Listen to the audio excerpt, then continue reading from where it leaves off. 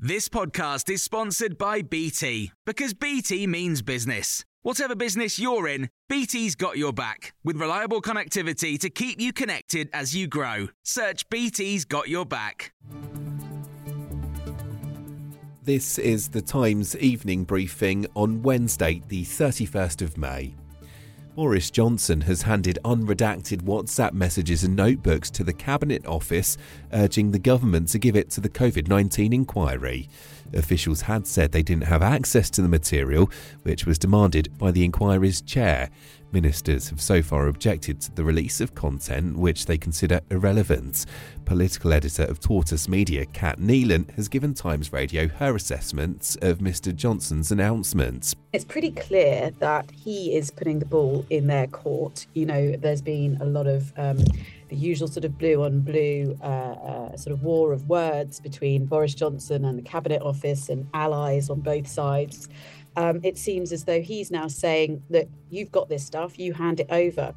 One of President Putin's former speechwriters has told Times Radio Russia wouldn't risk a war with the UK, all the while they're still fighting in Ukraine. Abbas Ghalimov's been responding to the country's former president, Dmitry Medvedev, who said British officials are legitimate military targets. He said the UK support of Ukraine amounts to an undeclared war on Russia. But Mr Galimov says we shouldn't take the comments too seriously, telling Times Radio Medvedev is a marginalised figure. I'm absolutely honest. Nobody is discussing what he's telling and what he's writing. He became a totally empty figure, so to say. Everybody knows that he is not responsible for anything serious. He doesn't have control over matters. A diversity push by the RAF saw white men described as useless applicants by an official wanting more women and ethnic minority candidates. Leaked emails have also revealed that selection processes were cancelled if there were too many white men.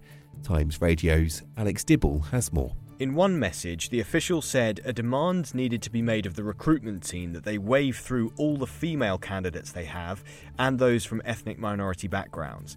Now, these messages are from 2020 to 2021, and sources have suggested that they call into question assurances from the Air Chief Marshal that efforts to improve diversity did not discriminate against white men.